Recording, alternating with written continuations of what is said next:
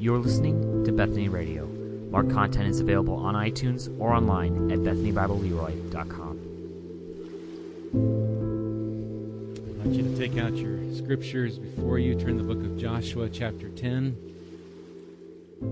Joshua 10. Thank you again for all those up here that serve us weekly to lead us to worship. It's good to be here in God's house to praise the Lord this morning. So Joshua 10, we're going to start in verse 16, and we've got one picture from last week. A couple of them turned in, two of them. Keegan won this one. Keegan, you recognize that picture?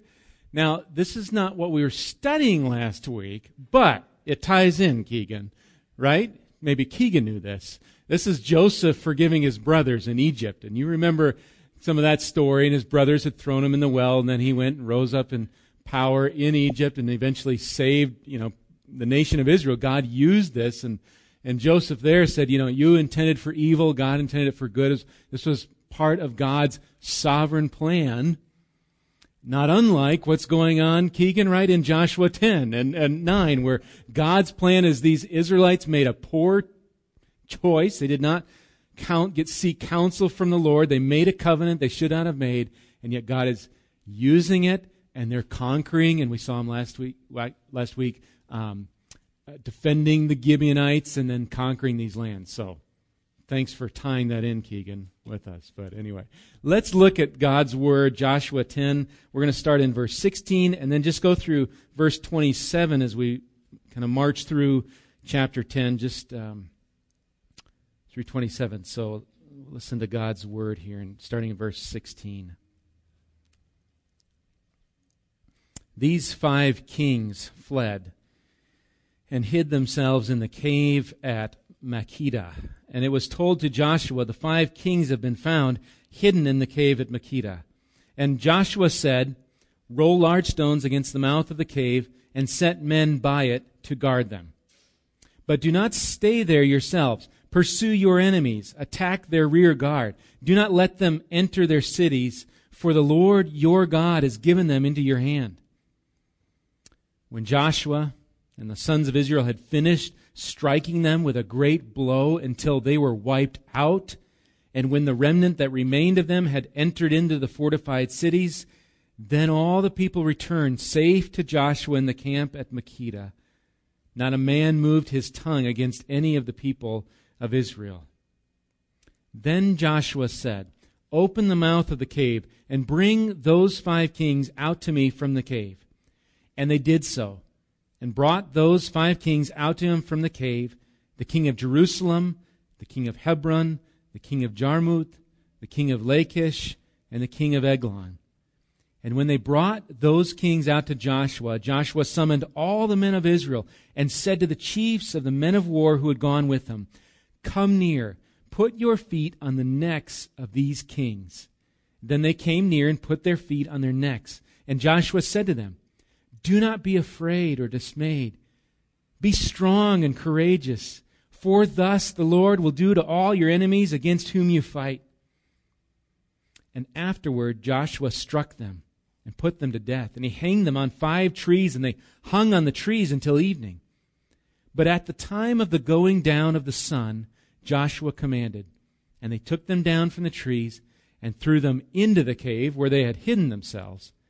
And they set large stones against the mouth of the cave, which remain to this very day. Let me pray again for us. Father, as we've read your word, we pray again and join with Brandon and Milt and Dave that have prayed this morning. We just pray for your work in our hearts as we study this particular scripture, Lord, and the applications that we can take from it. Father, I pray your name is glorified through our study, that King Jesus is magnified. And Father, just guide our time in these next minutes that we have together. Lord, work in us, work in me, the deliverer of your word, Lord, and in your people, and all of us, that you would fashion our hearts to look to you, to remember, and to come away from this place refueled, renewed today, renewed in who you are. So we pray this in your name. Amen. I want you to consider this question today for your own life. Kind of a summertime question, but who is the God in your camp? Who is the God in your camp? That's been the title of the sermon last week. Here we're in part 2 this week. Who is the God in your camp? And by camp here, I really mean your life. Who's the God in your life? Many of us, the word camp is going to bring about ideas of sleeping bags or mosquitoes or fires with s'mores, that sort of thing. Some other memory, some good, some not so good of camping. We just picked up Madeline from camp yesterday in Wisconsin where she was the past week, and she had a lot to share about her week at camp and a good week at camp. And I'm familiar with that. It's a place I grew up for 18 years of my life. But I'm asking, and I'm using this idea of camp really for us to ask, who is the God in your camp?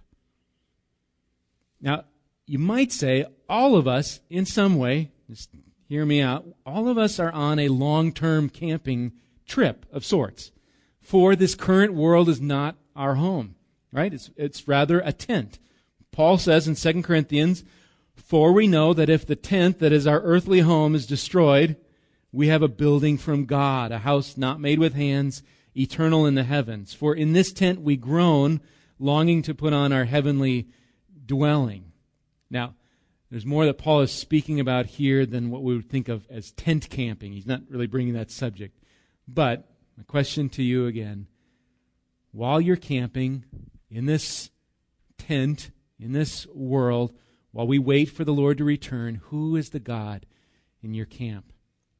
And as we turn back to Joshua 10 again, I think we find Israel gaining a powerful object lesson about the God of their camp. And if the Lord God is the God of your camp, you too have nothing to fear, like Israel, and you can move forward in worship. Last week we looked at this battle, these 5 kings. We've seen them before. They were in the beginning, these kings of the Amorites, the king of Jerusalem, Hebron, Jarmuth, Lachish, Eglon, all gathered together to make war on the Gibeonites, their former friend and ally. But because of that covenant that we talked about that Israel had made, Gibeon cries out to Israel, "Help us, help your servants." And Israel comes. They march through the night. God reassures Joshua, says, "Go, don't fear, I've given them into your hands." And so they seek to defend Gibeon and they fight. Israel really fights while God does the fighting. And we read about those great stones from the heavens. And listening to Joshua's faith, the sun stands still to give time for Israel to fight. And then verse 15 says, Joshua returned and all Israel with him to the camp at Gilgal. But then our verse 16 brings us back to another scene. And I think what's going on here is much like Genesis 1 and 2, kind of this broad, and then it zooms in. I think what is going on here is, yes, they went back to Gilgal, but coming back now into verse 16, we're zooming in on another aspect of this long day of the sun standing still. Another aspect of this while they were there, before they head back to Gilgal. Some mention, well, maybe Joshua was on his way back and they said, "Hey, wait, we found the 5 kings," and so he returns, and maybe so, but I believe this is a zoomed-in event here.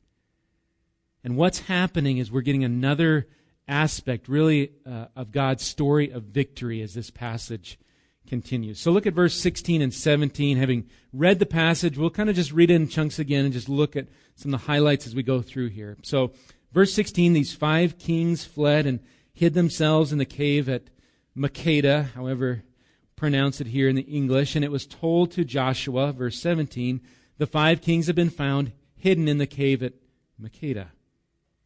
So out of all the mayhem and destruction, all those great stones, somehow the 5 kings survived. They did not get hit.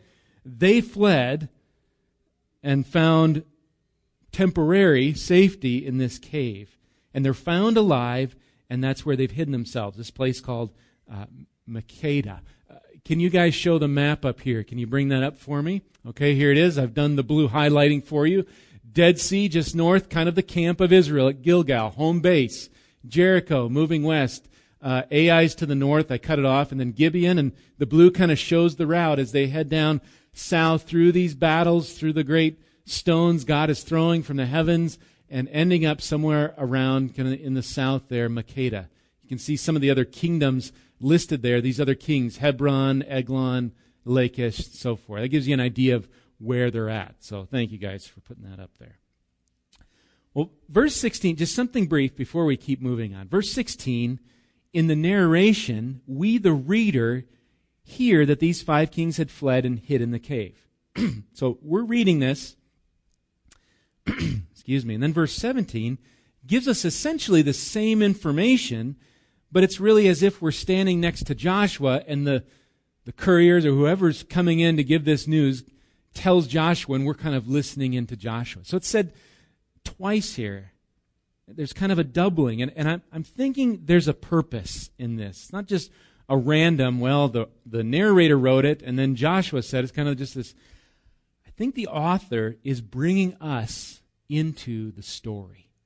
So, in other words, general picture, the kings are hiding. Now come in and come beside Joshua. You too who are reading this, come beside and listen to what he's saying and how God is working. And really look for the purpose. Look and watch for what God is doing here in his people and what's going on. And so look at this. So we go on. Look at verse 18 then. We see Joshua's response. Joshua said, roll large stones against the mouth of the cave and set men by it to guard them. It's interesting here. These 5 kings were not killed by the great stones, but they're now imprisoned in a cave by none other than great stones. And I don't know if these were the same, probably not, but they put stones in front of this cave and they're guarded. And Joshua sets up these men to guard this cave or guard the mouth. Whatever these kings thought that they could get away with by hiding, this looks like a great place. They'll never find us here. Well, they found them there. And now it's really become their prison. Now, we're going to move on to further in the text, but from a literary, just reading this, from that kind of standpoint, the first scene gives us a glimpse of what the last scene is going to come back to. Now, if you were here while we studied the book of Mark, do you remember the Markan sandwich?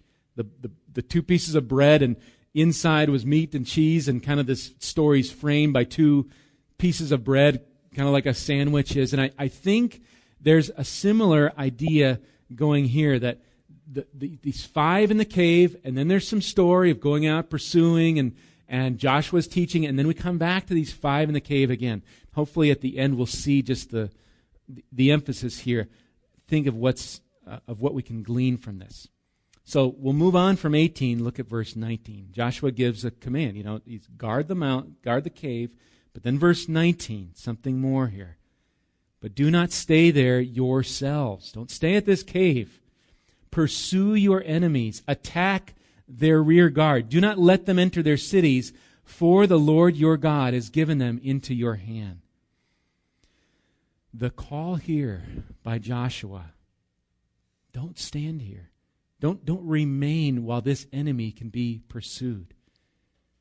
So while presumably, and I'm presuming, the sun is still standing still, we can hear here Joshua's command for his army to move. Get going. And then the result comes in verse 20. So kind of after this, when Joshua and the sons of Israel had finished striking them with a great blow until they were wiped out, and when the remnant that remained of them had entered into the fortified cities, then all the people returned safe to Joshua in the camp at Makkedah. Not a man moved his tongue against any of the people of Israel. Israel had not lost one. And the defeat was so much that the enemy did not even say anything. They didn't jeer at all at those who defeated them. Surely God had given them. He had given complete victory. But Joshua's encouragement had been, keep going, keep moving. Don't stop, keep pursuing, because God has given you the victory.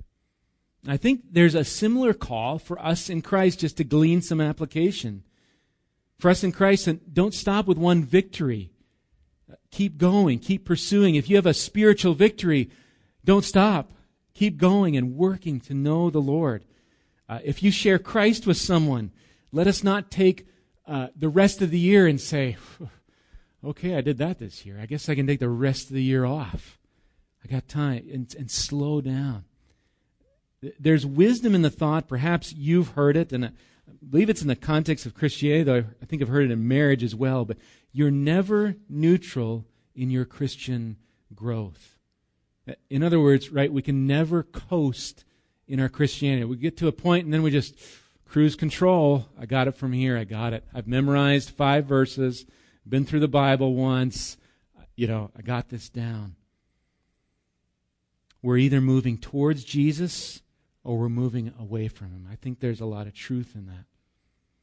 Paul says in the second part of the 3rd chapter of Philippians, verses 13 and 14, he says this, last part of verse 13, "But one thing I do, forgetting what lies behind and straining forward to what lies ahead, I press on. I press on toward the goal for the prize of the upward call of God in Christ Jesus." Paul and you and I, we have a calling. It's a calling to press on, to set our eyes ever more firmly on the treasure of Jesus Christ. So move because God's given the victory. Now the scene shifts back from that pursuit, back to the cave, and these 5 kings. Look at verses 22 and 23. "Then Joshua said, 'Open the mouth of the cave and bring those 5 kings out to me from the cave.' And they did so and brought those 5 kings out to him from the cave, the king of Jerusalem, the king of Hebron, the king of Jarmuth, king of Lachish, and the king of Eglon." Over and over, as I was translating this passage, there's a pronoun translated with these 5 kings. And you'll see it hopefully in the ESV. Others, I didn't look it up, but hopefully have this, where it's not just 5 random kings, it's those 5 kings. Does yours have that in there with it's these? There's a specificness of these 5 kings. And over, when it mentions the 5 kings, it says, these 5 kings. Something's going on. I think it's kind of like in the text, if you could turn up the volume, there's a volume knob saying, pay attention to these 5 kings. And I think that's what the writer is wanting us to do. Look at these 5 kings. So that being said, look on then in verse 24. "And when they brought those kings," now there it is again, "those kings out to Joshua, Joshua summoned all the men of Israel and said to the chiefs of the men of war who had gone with them, 'Come near, put your feet on the necks of these kings.' Then they came near and put their feet on their necks." And Joshua, I believe, he's bringing these kings out. He's setting up an object lesson for his people on what it looks like when God gives the victory. A teachable moment. You have those with your kids? A teachable, something happens, a flat tire. Dads, moms, we should say, this is a wonderful teachable moment to teach something, right? These teachable moments that come up. Joshua is using the cave. I don't think he's wasting what's happened here. He's bringing them out for a teachable moment. He's going to take advantage of it. And verse 25 gives us the teaching. You ready? So he brings them out. You picture these chiefs. They've got their feet on their neck. They're holding them down. Everybody's surrounded. The people are watching it. There's those 5 kings, those ones that had gathered against Gibeon, whom Israel came to defend. And now verse 25. Joshua said to them, the people gathered around, the chiefs, "Do not be afraid or dismayed. Be strong and courageous, for thus the Lord will do to all your enemies against whom you fight." Here, this is familiar ground again, recalling those gracious words of chapter 1 of Joshua. Those words that God spoke to Joshua, don't be afraid, be strong and courageous. Many of us have them on our walls or put on paintings, these sorts of things. And now with 5 kings under their feet, he's saying to these chiefs, he's telling them, don't fear, don't be scared, be strong, be courageous, because here's how, in this way, God, the Lord, he's going to do to your enemies. And what encouragement I think this would have been to see this scene, to look at this object lesson, to remember, Israel, take heart, take comfort in the God of your camp. By way of application for us, what about us? Do we have 5 kings, not real kings maybe, that you can look at and say, if God can defeat these kings, he can defeat anyone? They're not listed as kings per se, but God does lay out, I think, some other rulers more lethal that we face. I want to show you some. We're going to some scriptures. You can stay here, but I have it on the slide. Can you bring up that next scripture? Thank you. 1 Corinthians 6. I know it's smaller, but it might help you. 1 Corinthians 6, 9 through 11 says this. Think about what kings would we have. Or do you not know that the unrighteous will not inherit the kingdom of God? Do not be deceived. Neither the sexually immoral, nor idolaters, nor adulterers, nor men who practice homosexuality, nor thieves, nor the greedy, nor drunkards, nor revilers, nor swindlers will inherit the kingdom of God. So sin has a grip on all mankind such that we serve our own self. We glory not in God, but in man. The kings being these precious sins of our hearts. And yet Paul says this in verse 11, such were some of you, but you were washed, you were sanctified, you were justified in the name of the Lord Jesus and by the Spirit of our God.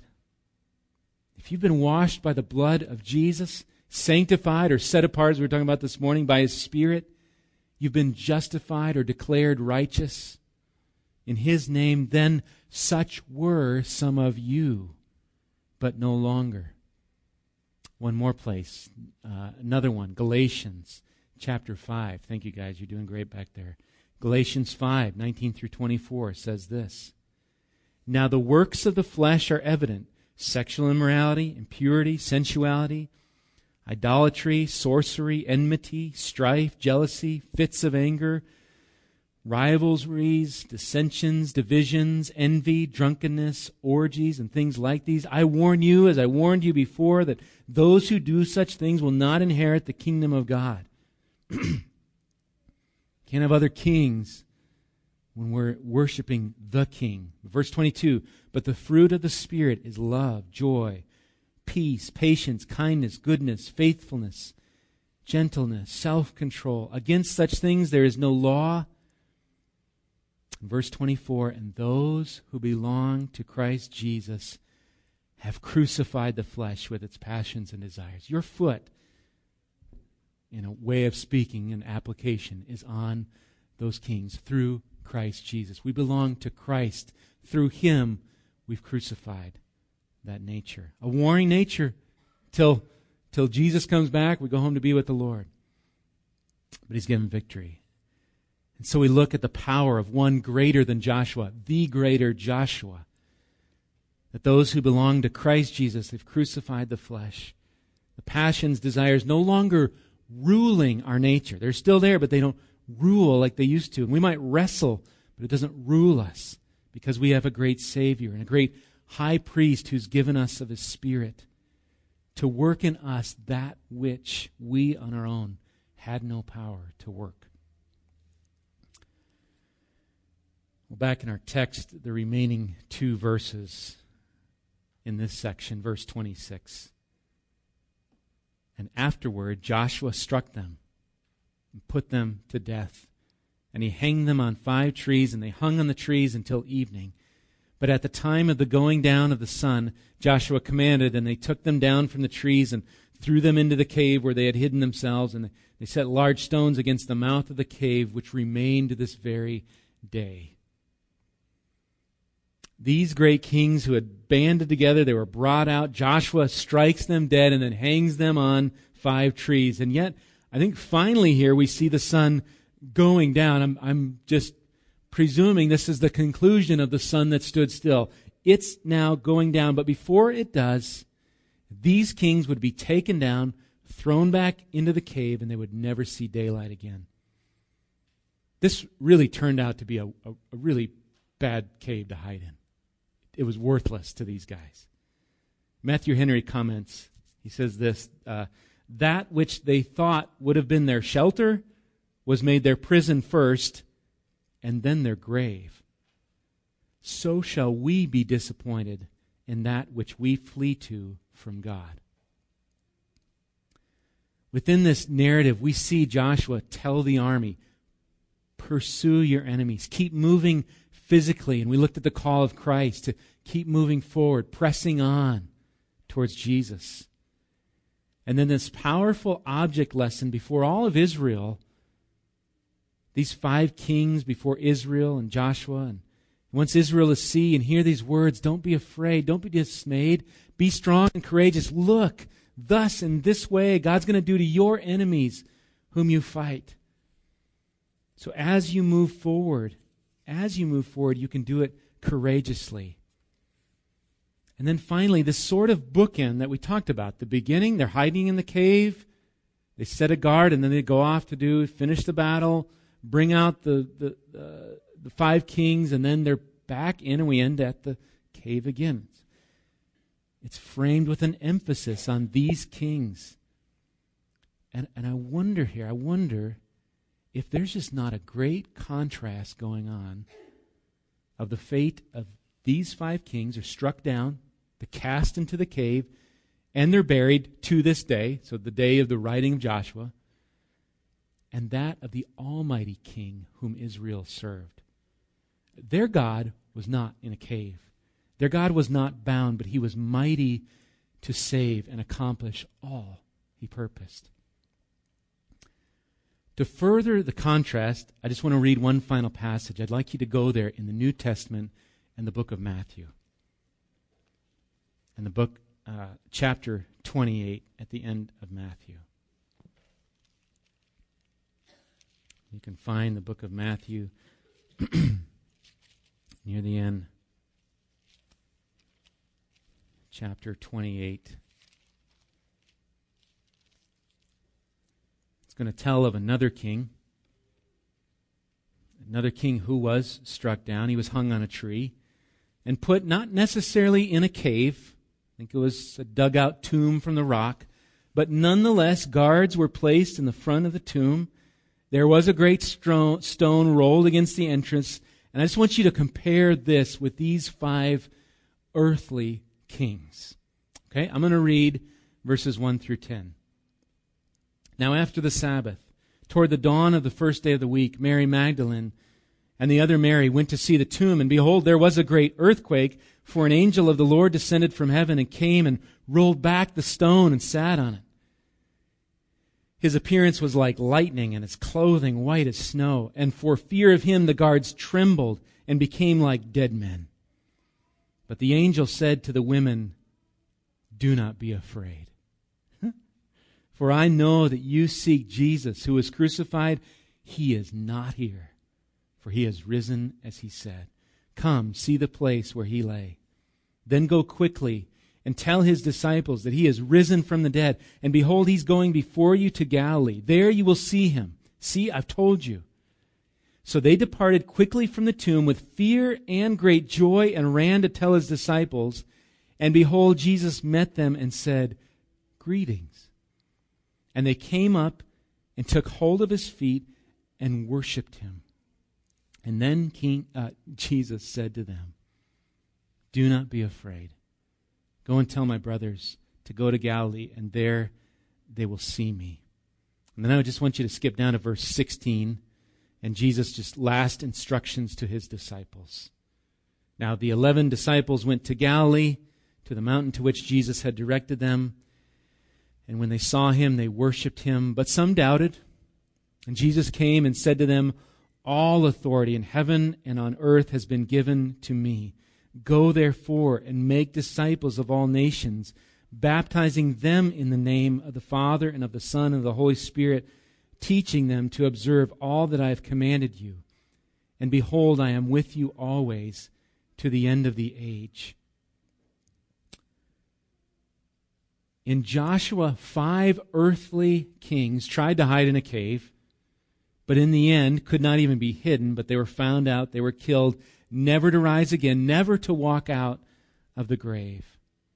But here's the Lord Jesus Christ, one innocent, who gave his life for our sins, being fully God, fully man, who rose from the dead. The stone was rolled away, and he lives forever. King Jesus, verse 18 says, has all authority on heaven and earth. And what are his words to you and I as his disciples? Go, move, go and make disciples of all nations. Right? Can you almost hear Joshua, the greater Joshua? Keep moving. Don't just stand at the tomb. Glory, worship me, and go make disciples. And then, so love how Scripture ties together, do not fear. Do not be afraid. Jesus is speaking the same words. For I am with you always to the end of the age. Because our King Jesus lives, we can move courageously forward in worship. So to you, are you hiding in a cave from God in your sin, facing the eternal wrath of God, which is your and I just punishment? Is that where we find ourselves? Or is God in your camp? Or you in God's camp would maybe be even a better way to say it. Is he the God of your camp? Have you confessed your sin? Today, are you believing in this risen King Jesus, believing in his blood to save you from your sin, and then walking towards him in obedience, not fearing, but knowing, Lord Jesus, you're with me as I walk, and to glory in this greater King Jesus. Let me pray for us. And I want to pray using a bit of Psalm 119 to pray for us today. May this be our prayer to the Lord. Lord, our soul clings to the dust. Give us life according to your word. When I told of my ways, you answered me. Teach us your statutes. Make us understand the way of your precepts, and we will meditate on your wondrous works. Our soul melts away for sorrow. Strengthen us according to your word. Put false ways far from us, and graciously teach us your law. We've chosen the way of faithfulness. We set your rules before us. We cling to your testimonies, O Lord, and let us not be put to shame. We will run in the way of your commandments when you enlarge our heart. So, Lord, enlarge our hearts for our greater King Jesus. May we see that empty tomb as a promise and a hope that our King lives. And if he lives to always intercede for us on our behalf. If he lives, we have peace with our God, whom we did not before. We were in the immorality and the sin condemned before you, and yet your condemnation was put on Christ for our sake who come to you. Lord, may we glory in King Jesus today. And then go and pursue and move and make disciples of all nations and teach them, Lord. Beginning in our homes with our families and spreading out to our neighborhoods, to this town, to our towns where we live, and perhaps, Lord, some of us to travel or to support those around the world. You have the authority. Yours is the kingship. Thank you that you graciously go with us. In your name.